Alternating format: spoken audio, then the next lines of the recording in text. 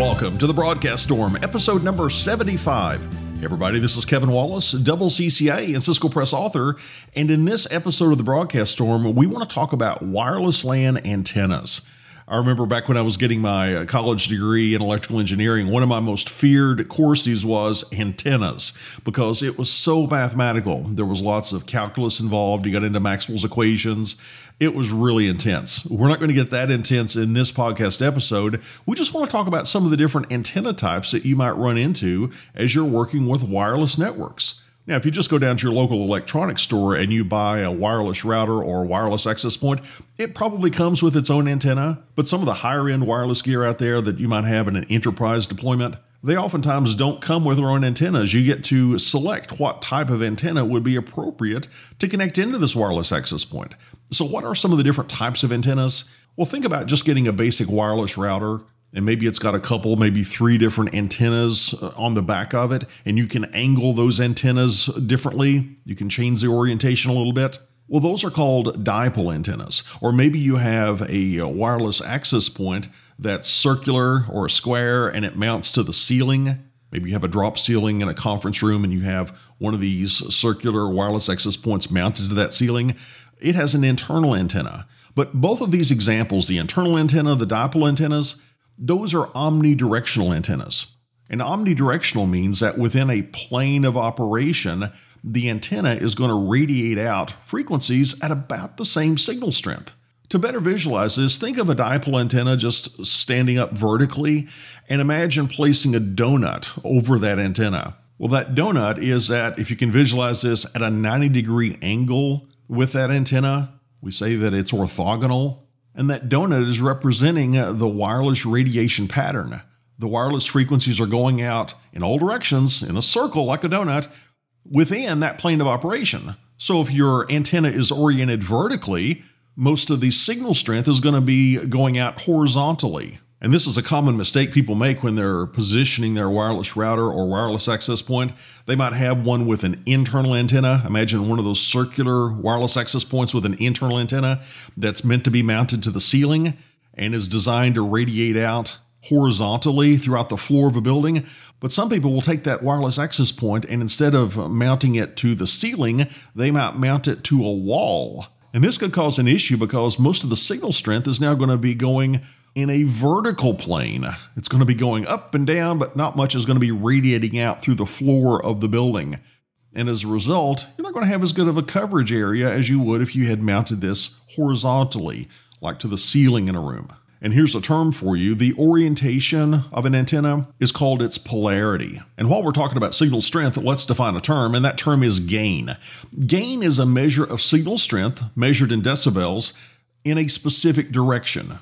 Now, when I say the word gain, that might sound like we're pumping up the volume, we're making things louder, we're making the signal stronger, we're turning the amplitude up.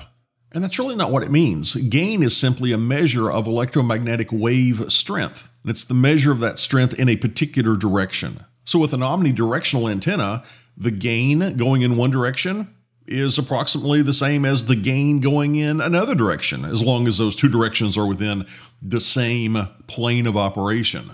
But sometimes we might not want our signal strength to go equally in all directions. Maybe we don't want to cover the floor of a building. Maybe we're wanting to go from one building to another building. Imagine that we have a couple of buildings and we want to communicate wirelessly between these 2 different buildings. Well, on the roof of each building, we might have an outdoor wireless antenna that connects us over to the other building. These antennas that are pointing to one another are point-to-point antennas. A point-to-point antenna is an antenna that focuses its signal strength in a specific direction. And there's a couple of types of point-to-point antennas that I want you to know about. The first one is a Yagi antenna, Y-A-G-I. This is a directional antenna that can be used for point-to-point connections. And you would typically use this between a couple of nearby buildings. But notice I said nearby buildings because a Yagi antenna is typically used over a fairly short range. And by the way, these point-to-point antennas that we're talking about, sometimes they're referred to as unidirectional antennas. Now, if we are dealing with Yagi antennas to interconnect a couple of buildings, they're fairly easy to line up.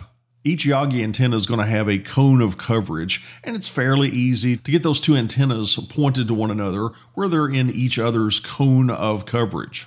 However, if you need to go over longer distances wirelessly, maybe a few miles, you might instead need to use a parabolic antenna. And with a parabolic antenna, the gain or the radiation pattern of the electromagnetic waves is focused very tightly in a specific direction. There's not a big cone of coverage. This means it's going to be a little bit more challenging to line up your parabolic antennas between two different buildings because you have to be so precise. But once you get everything lined up, you can have coverage areas of a few miles, like 5, 6, 7 miles. And for metropolitan areas where we have different buildings that are part of the same company, but they're spread geographically separate within a city, this could be a great solution. And to sum up the antenna types we've talked about in this podcast episode, we talked about omnidirectional antennas, which radiate out electromagnetic energy within a plane of operation at roughly the same gain, at roughly the same signal strength. And a couple of types we talked about were the dipole and the internal antennas.